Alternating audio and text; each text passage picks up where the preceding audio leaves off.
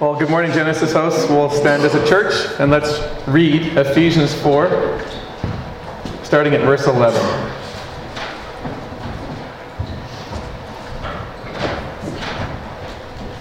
And he gave some as apostles, some as prophets, some as evangelists, and some as pastors and teachers, for the equipping of the saints for the work of service to the building of the body of Christ, until we all attain to the unity of the faith, and of the knowledge of the Son of God, to a mature man, to the measure of the stature which belongs to the fullness of Christ.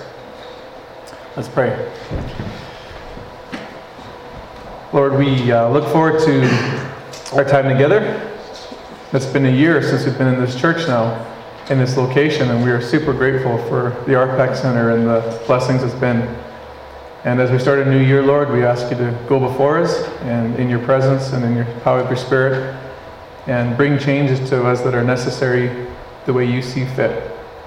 Maybe we won't be totally ready for everything you have for us, but I know you'll prepare us as we go through it, Lord, and we look forward and are excited to what you have for us this year. And may you bless our time this morning in our first sermon in the new year. So yeah, we look forward to our time together right now, and maybe be encouraged and strengthened to serve you more because of what's spoken today. In Christ's name, amen.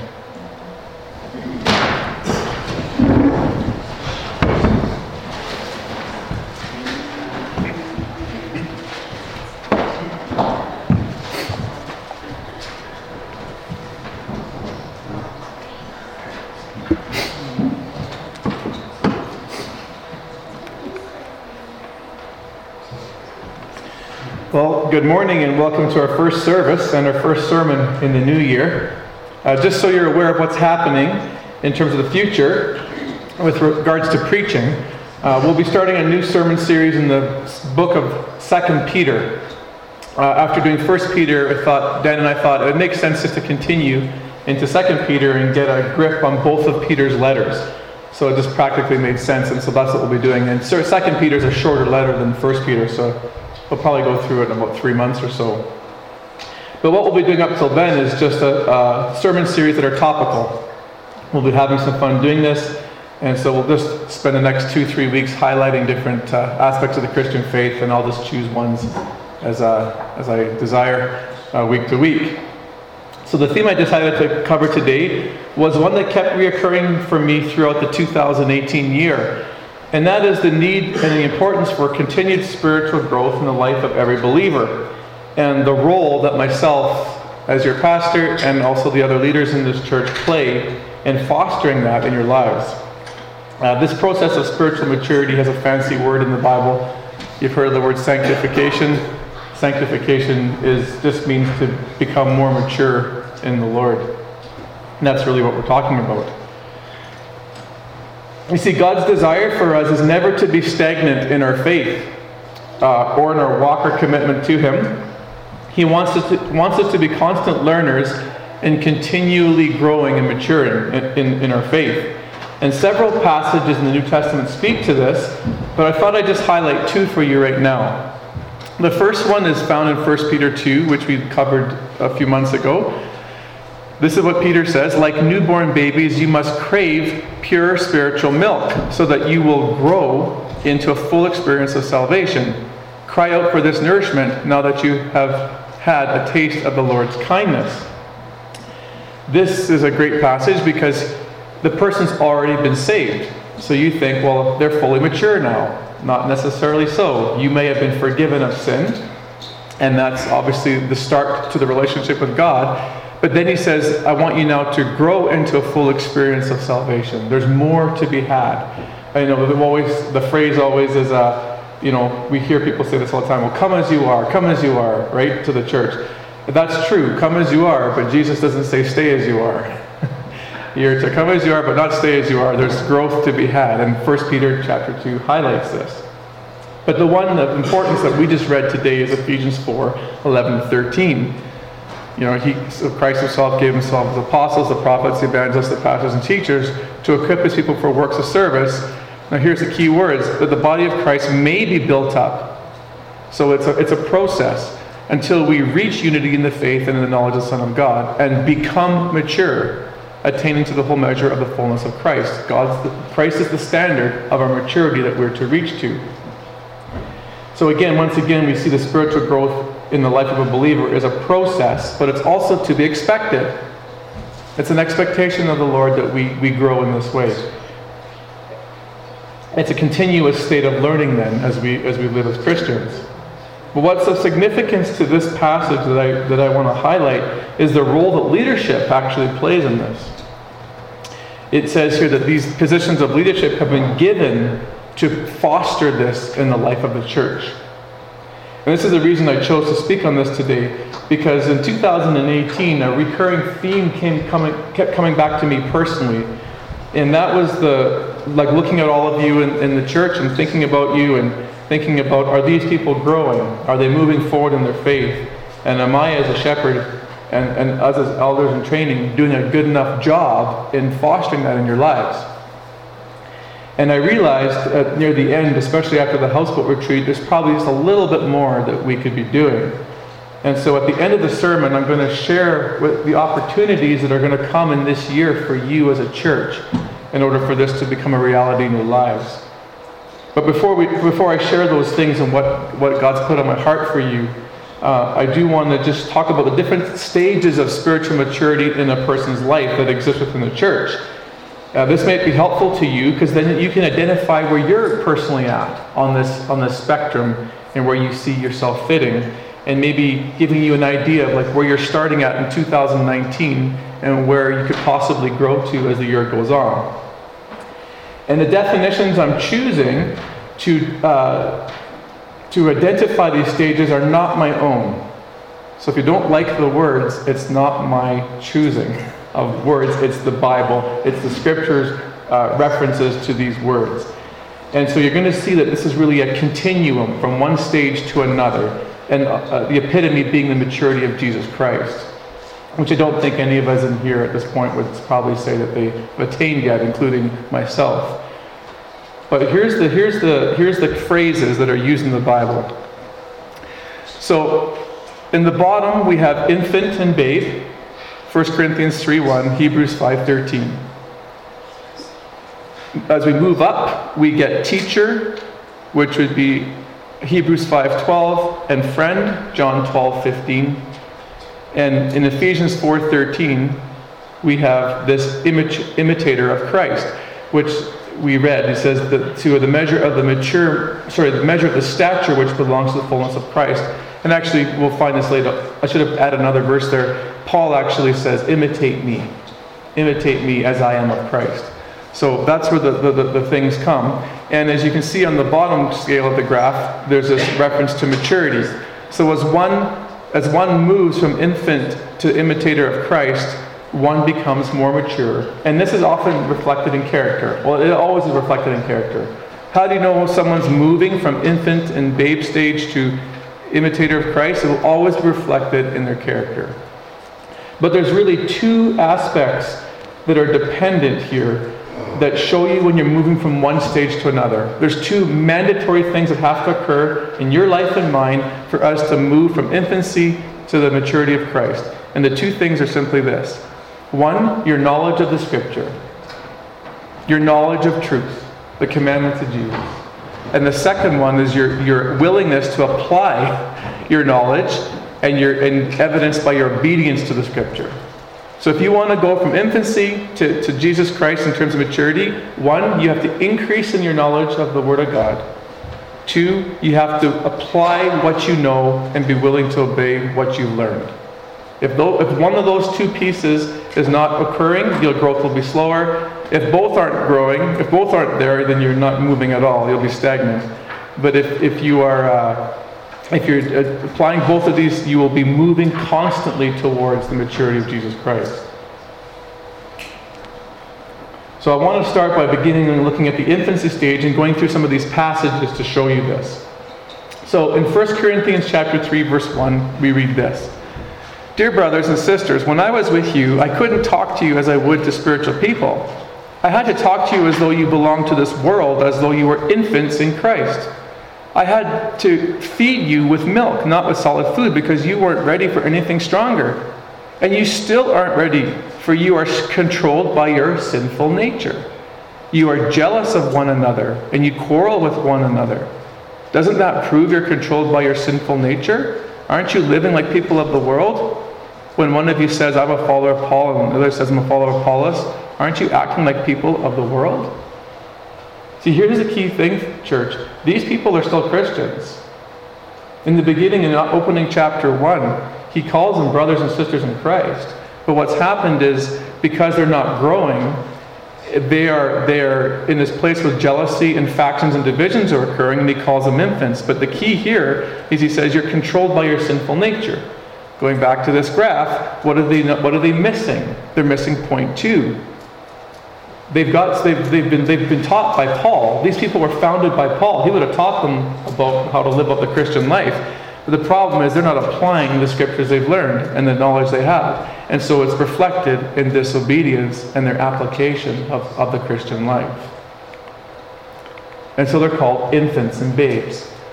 Let's look at one, not to do with character, but to do with the knowledge of God and describing infancy and babe-like faith. In Hebrews 5:11 it reads this, there is much more we would like to say about this, but it's difficult to explain, especially since you are spiritually dull and don't seem to listen. You've been believers so long now that you ought to be teaching others. Instead, you need someone to teach you again the basic things about God's Word. You are like babies who need milk and cannot eat solid food. For someone who lives on milk as an infant and does not know how to do what is right. Solid food is for those who are mature, who through training have the skill to recognize the difference between right and wrong. Again, what's key here is that infancy and babe-like faith is related to the knowledge of the Word of God. Back to number 1 on the graph. These people have been Christians for a long, long time. I don't know how long Paul... I'd be curious to know what Paul thinks about that. Like, what is a long time in his eyes? Is that 5 years? Is that 20 years? I don't know. But regardless, he thinks that... Well, that's assuming the author is Paul as well. That's another debate. But many people think Paul is the author of Hebrews. But regardless, the writer recognizes that these people should be at teacher level now.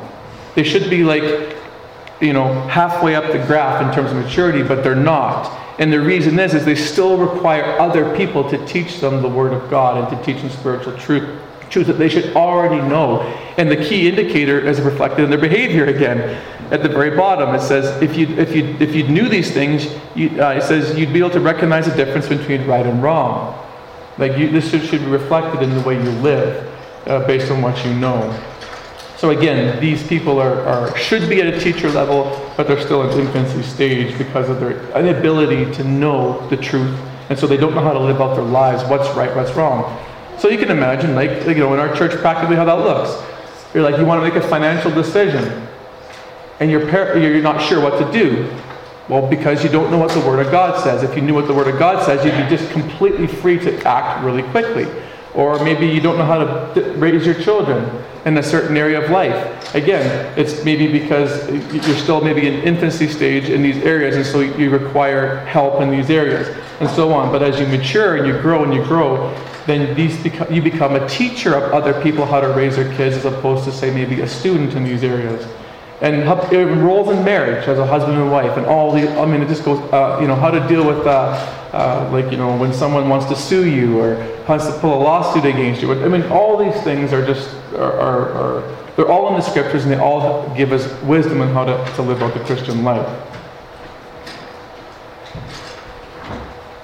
I want to share you with one story, and Roger and Jeff have already heard this story, but I want to show you, it's unbelievable when I tell you this story. You're going to think, how in the world does this even happen in a church? But I want to show you a story of someone who needs to be taught the basic things about God's Word, that happened down in Kentucky, and how this person is definitely in the infancy stage of understanding.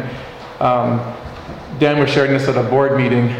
So Dan took Conrad down, who's one of his main elders in the Church of Pine Ridge, and they go down to Kentucky, and they go to a Bible study with this one of Dan's old professors.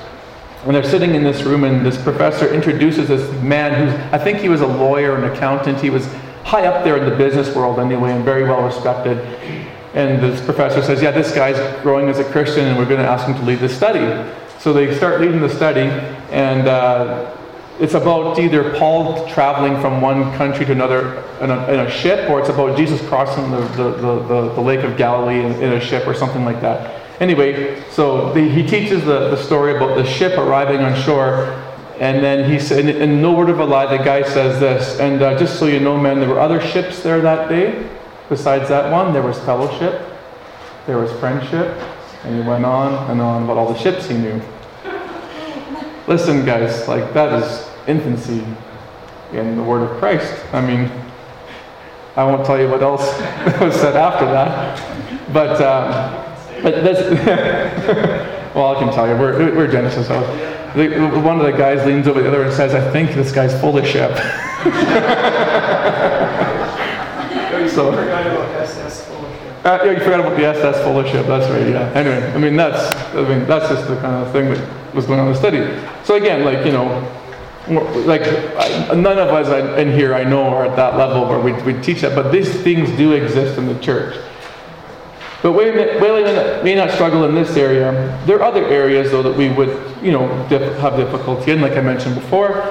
And one of the key areas, which I think will be coming up in one of our sermon series, is how God leads, how to recognize His voice. I know that it creates all sorts of havoc in the church when people say, God told me this and God wants me to do this. And when we listen to them, often it's just simply untrue. God doesn't lead in those ways. So again, this to show you that these two passages, like Corinthians shows you that you know, you can be an infant by the way you live out your life, and then Hebrews shows you can be an infant in the way you understand the Word of God. And both of them go hand in hand, though, in moving, because you should be moving forward in growth. And the passage that actually solidifies that both are required together is actually what we just read earlier, but I added a verse. This is 1 Peter 2, 1-3. He says, get rid of all your evil behavior. So that's point number 2 in the graph. Be done with all deceit, hypocrisy, jealousy, and all unkind speech. Then he moves to the knowledge of the Word of God. Like newborn babies, you must crave pure spiritual milk so that you will grow into fullness of experience of salvation. So how do you grow? You you change your behavior, and you increase your knowledge of the Word of God. Those are the two ways to mature. And as we do this, we start to move to the teacher stage of Hebrews 5 and also the friend stage. The friend stage we find in John chapter 15, verses 12. This is my commandment, that you love one another just as I have loved you. Greater love has no one than this, that one laid down his life for his friends. He says, you are my friends if you do what I command you. No longer do I call you slaves, for the slave does not know what his master is doing, but I have called you friends, for all things that I have heard from my Father I have made known to you. Notice the process of movement and maturity for the disciples. Jesus had called them into ministry. 3 years has gone by. They've gone from slave, I guess you could add slave to the infant babe stage. So they moved from slaves to friendship. What's the difference in maturity and moving forward? An increase in the knowledge of God. The Father had clearly given Jesus all the commandments and all of the instructions for life He wanted the disciples to know. He gave it to them, and Jesus said, basically, your training's complete now. Your training's complete. He says, all things I've heard from the Father I've made known to you. There was nothing left for Jesus to download to these guys. They knew it all in terms of the instruction. What they didn't know was necessarily the application of it all. And the Pentecost and Acts really furthered the application of Scripture for these guys. But again, the point is this, is that their training was complete in terms of knowledge after 3 years. I don't think that's ever going to happen to you and I. I mean, well, maybe it is. Is it possible to know all the teachings of Jesus Christ? I think it probably is. If we knew the entire New Testament and stuff, and we knew everything in there in terms of like what Jesus had said, I think it's possible to know His full instruction for life. But again, the key, it's just going to take us way, way longer, because He lived with these guys and breathed with these guys like 24 hours a day for 3 years straight. And we get small injections of his teaching here and there, and we don't have him personally to talk to in the same way. So, again, the point being, though, is they moved in maturity from one stage to another because of the knowledge of God that was passed down to them. And because they've received it all, they've moved to friendship stage. So I thought, why don't we take a look at one disciple in particular and how this happened in his life. Let's look at Peter in terms of his spiritual growth, in terms of his knowledge of truth in Scripture. How that transformed even past friend stage into imitators of Christ stage, into that next category. Do you remember in Matthew 16, Jesus says to Peter, "Who do you say that I am?" And he says, "You are the Christ." And he says, "You're correct that I am the Christ." So he was right theologically in terms of the interpretation from the Old Testament, but he was wrong in application of what the Christ meant. Because Jesus said to them, "By the way, I'm going to suffer as the Christ." And what did Peter say? "That'll never happen to you, Lord. Never over my dead body will you ever suffer as the Christ." And then Jesus says, "Get away from me, Satan. You're satanic in your thinking, because for me not to suffer, do you understand what you're doing to humanity? Because there'll be no sacrifice for sin, and my purpose and mission is basically null and void." So he had a non-suffering Messiah as part of his theology, and that was wrong according to Jesus. So he was right in identification, wrong in application. But this is where it's encouraging for you and I. We see a massive shift in his understanding about the need for the Messiah to suffer in 1 Peter chapter 2, verse 20. This is him talking to you and me. Peter says this, like years later, probably 20 years later, says this, "If you do what is right and suffer for it, and patiently endure it, this finds favor with God. For you've been called for this purpose, and since Christ also suffered for you, leaving you as an example for you to follow in his steps, who committed no sin, nor was any deceit found in his mouth. And while being reviled, he did not revile in return. While suffering, he had uttered no threats, but kept entrusting himself to him who judges righteously." Now watch this in terms of the suffering. "And he himself bore our sins in his body on the cross, so that we might die to sin and live into righteousness, for by his wounds you were healed." A total shift in the theology of what it means for the Messiah and what his purpose and role was. He's a suffering Messiah, and that is good and right and required in his theological changing. Here's this guy going from infancy, babe, slave stage into the imitators of Christ because of his understanding of the knowledge of the Messiah. How about application and obedience to truth in terms of affecting his life? Well, one of the biggest problems and character flaws in Peter was pride. He believed he was the stuff. He constantly thought he was better than everybody else. On 2 occasions in Luke, an argument breaks out in terms of who was the greatest amongst the disciples. And it says the disciples. Peter would have been included in that group. There was no one excluded that day. Peter directly addresses this issue of pride in terms of greatness amongst the disciples. But this superiority complex even continued after Pentecost. See, he had a skewed view of the Gentiles. He thought as a Jew he was better than a Gentile. People like you and me. We see this in Acts chapter 10 with Cornelius. Peter had to be given a vision from God that it was okay to enter a Gentile home. He had to say that he basically gave him a vision saying, "Just so you know, it's going to be all right for you to go into this Gentile home." He didn't understand the vision at first, but he got it later on. Why does he give him a vision? Because Peter's not going to go into his home because he believes as a Jew he's better than they are. And so he's not going to go into his food and, God forbid, defile himself by entering this house. So what does Peter do? After receiving this new training, his behavior changes. He shows up at Cornelius' home, and he enters the house and preaches the full gospel to the family. And we see the Spirit coming upon them, the beginning of the Gentile inclusion in the church, and so on. So again, we see a change in his character based on a vision of new teaching from God. He changed the way he lived. Now, granted, he did have one more blunder in Galatians chapter 1 when he fell into hypocrisy again, but as a general statement, he made a shift. So I think the key for us, church, here, that these disciples, when they committed their lives to Christ, were Christians. We're not saying that being a babe or infant's not saying you're not a Christian. You are a Christian. The difference is, again, you just haven't maybe learned to the degree that you need to, or there's some character issues that need to be worked through. But encouraging thing for us is to look at the life of the disciples, look at the life of Peter, and see that it is possible to make changes, and it is possible to mature and move forward. And I've seen this in many of your lives. In reflection of the last year, I've seen this in many of you, and I don't have time to go through everyone, but I thought I'd just highlight a few.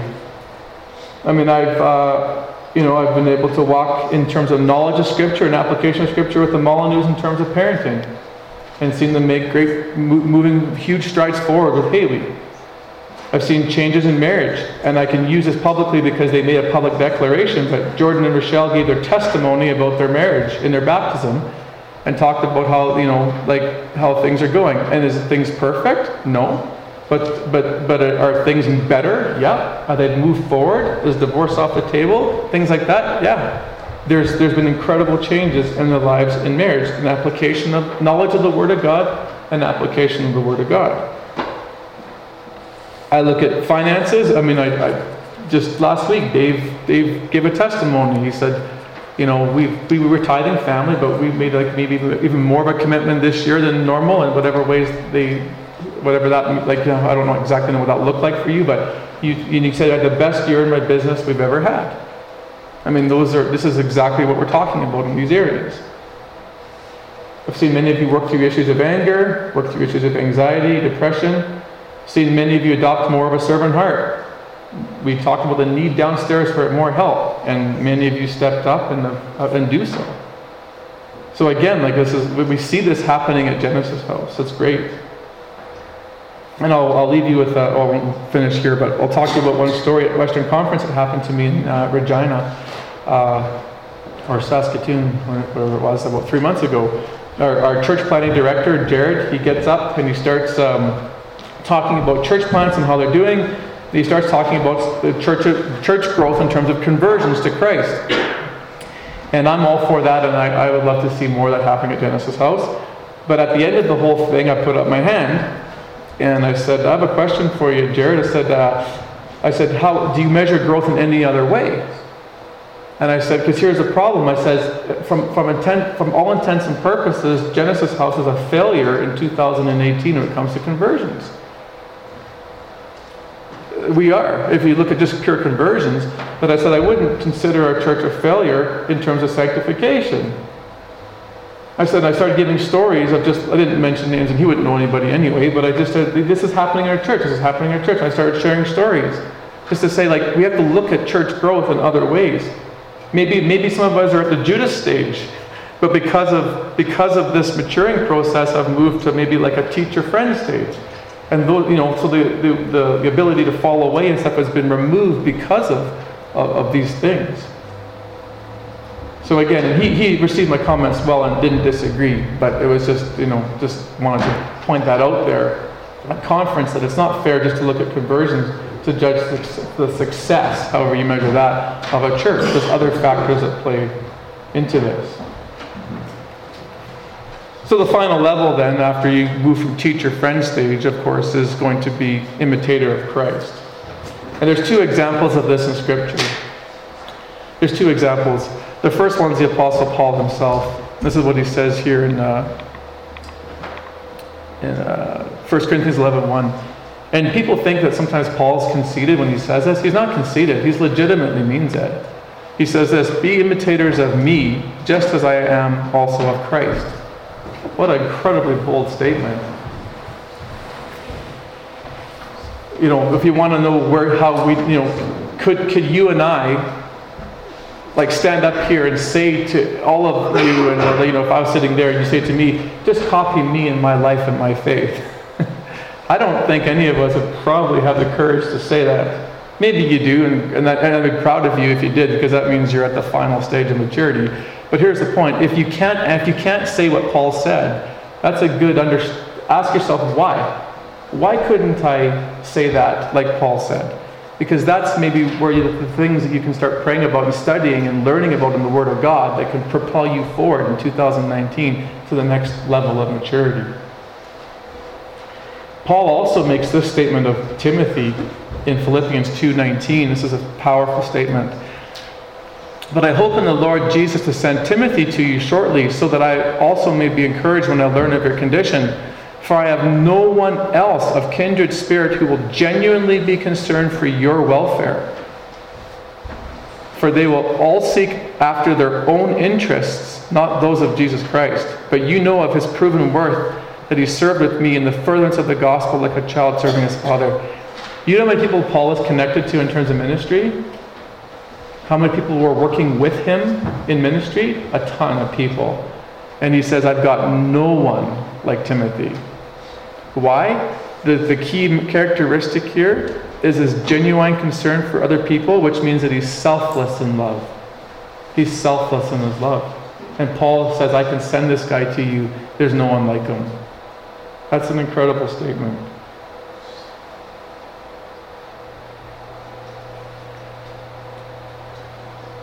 So, we've made it clear over and over that spiritual growth is a process, that we're to be in a state of constant learning.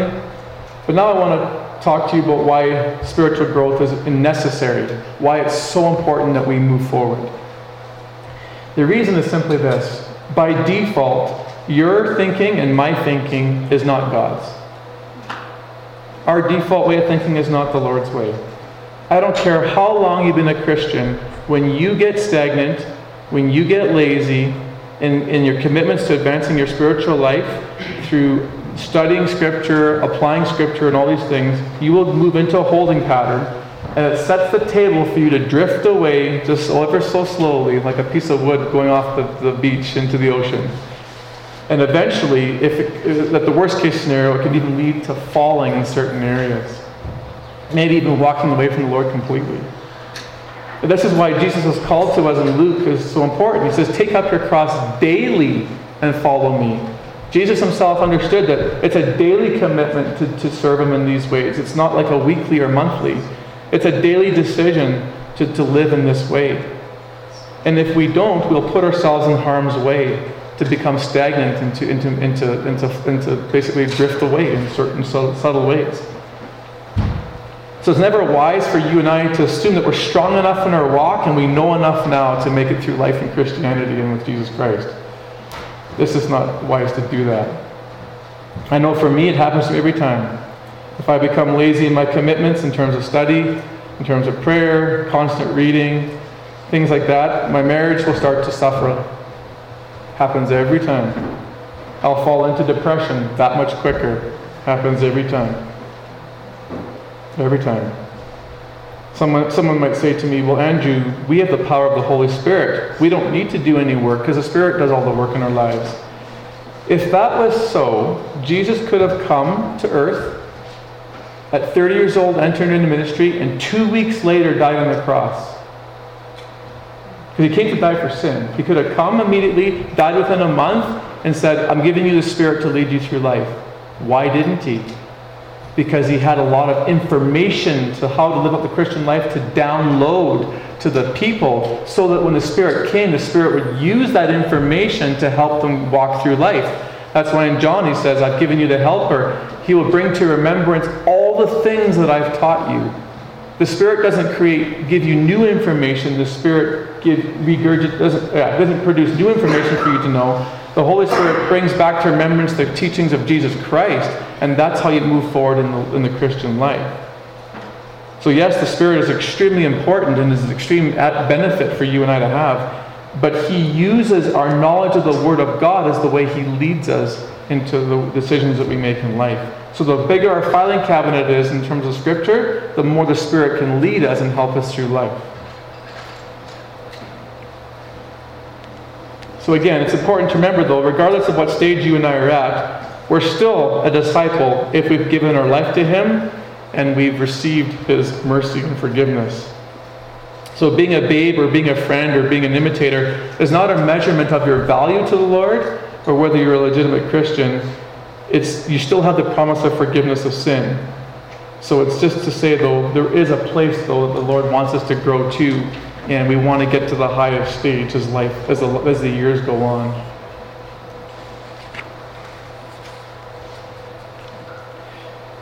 We don't have this at our church, but a lot of churches have things like Young at Hearts, or like, that's the E-Freeze version, but a lot of churches have like an elderly kind of sort of like a program, I guess, for like the people who are like in their retirement age and over, where they sort of congregate together and sort of like encourage one another.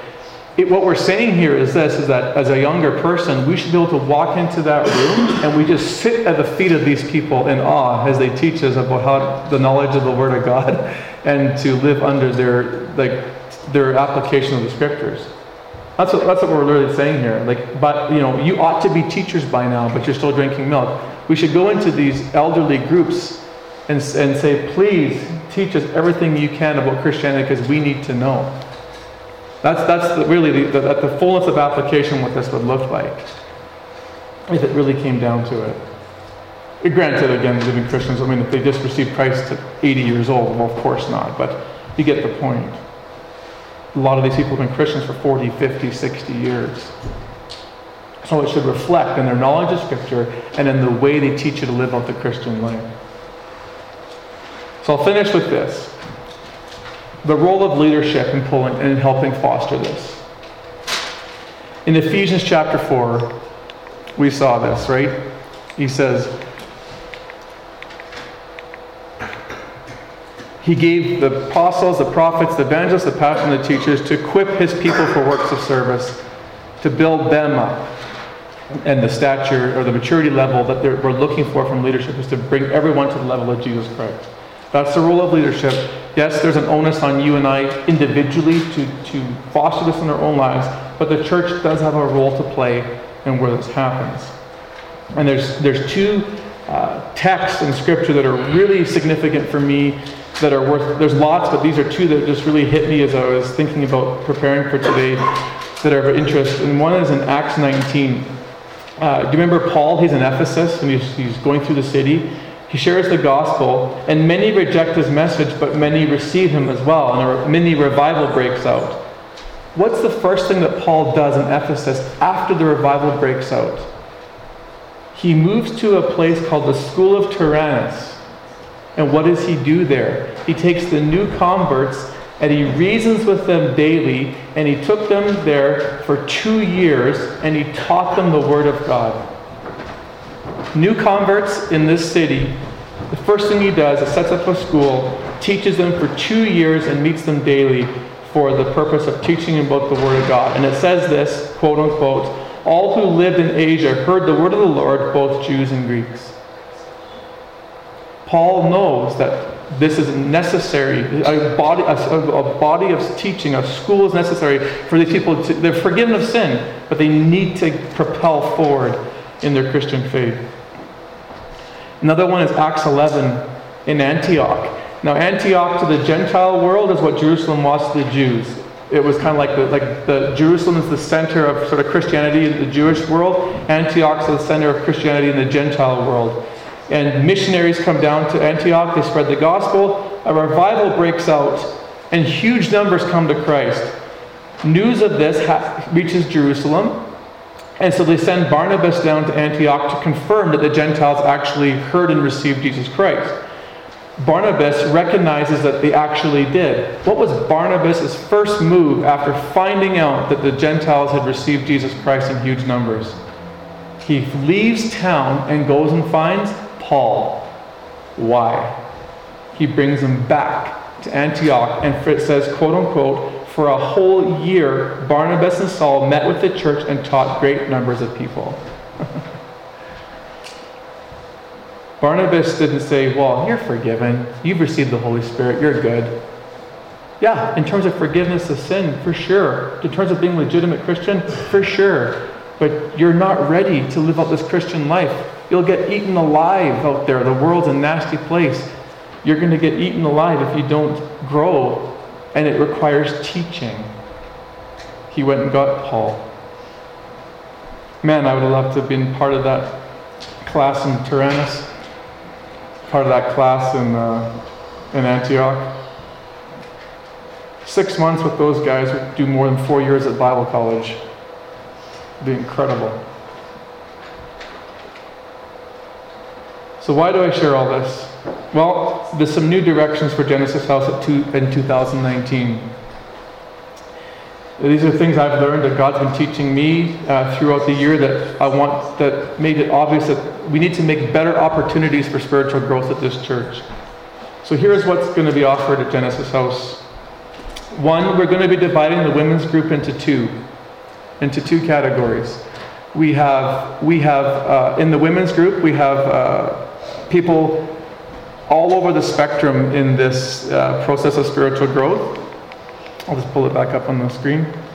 We have girls all over the spectrum on this. And it's difficult, I think, for everyone to glean the same amount of information and to learn to the same degree because all the women are at different stages of life. We'd like to divide the group into two, and so that we can help foster everyone to the next level of teaching. Or the next level of maturity, I should say. So we're going to be dividing in the group, having one group here and one group here, and then the goal is to move people from infancy stage to teacher stage, from teacher stage to imitators of Christ stages, and that's the purpose and goal of the group. And I'll be giving you more information on that as we go along. So that's one thing I'll probably start maybe near the end of February, or January, beginning of February. But we're going to be doing this to foster, because I feel like some of the women are getting lost in the group, because there's been people who are Christians for 1 year, 6 months, or maybe even 2 years, but then we have girls who have been Christians for 20, and it's impossible for all the questions and things of life to be answered and dealt with fairly in an hour-and-a-half meeting. And some of the girls, maybe even too, if you're like a new Christian, or even if you're an old Christian who've never been discipled, the problem is that there's so many questions you have, but maybe a little bit of intimidation to ask them because you just don't want to sound or feel stupid in a group like that. And it's not that you are; it's just that there's been never any discipleship. Kind of like the Hebrews. These people have been Christians a long time, but they've never been discipled, so therefore they should be teachers, but they're not. So we want to move the girls to the next level of maturity. That's what we want to do. In the men's, we want to do a process of growth as well.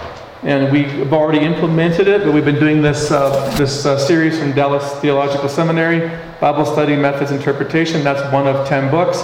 But we're teaching everybody how to study the Word of God and how to move forward and how to become a self-feeder in terms of from doing these things. Some of us have experience in sort of studying and stuff, but this takes it to a whole new level. And we're working through this to learn so that we can all have the ability to maybe study so we can learn for ourselves, but also teach. Everyone in the group is going to, at some point, do a 5 or 10 minute presentation to one another as they practice and learn these methods.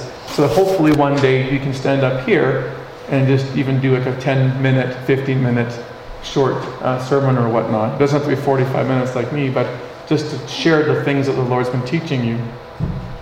And hopefully we'll move on to other things like the New Testament and Old Testament in terms of a systematic theology of walking through all the major players in the Bible and all the major events in history that way.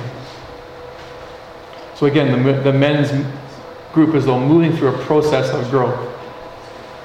We're doing elders training, walking through the characteristics, but again, even though we've got 3 guys who want to aspire to be, if any other man in this church aspires to be an elder, join our group. Join our group. The whole thing is working through the characteristics of Titus and Timothy.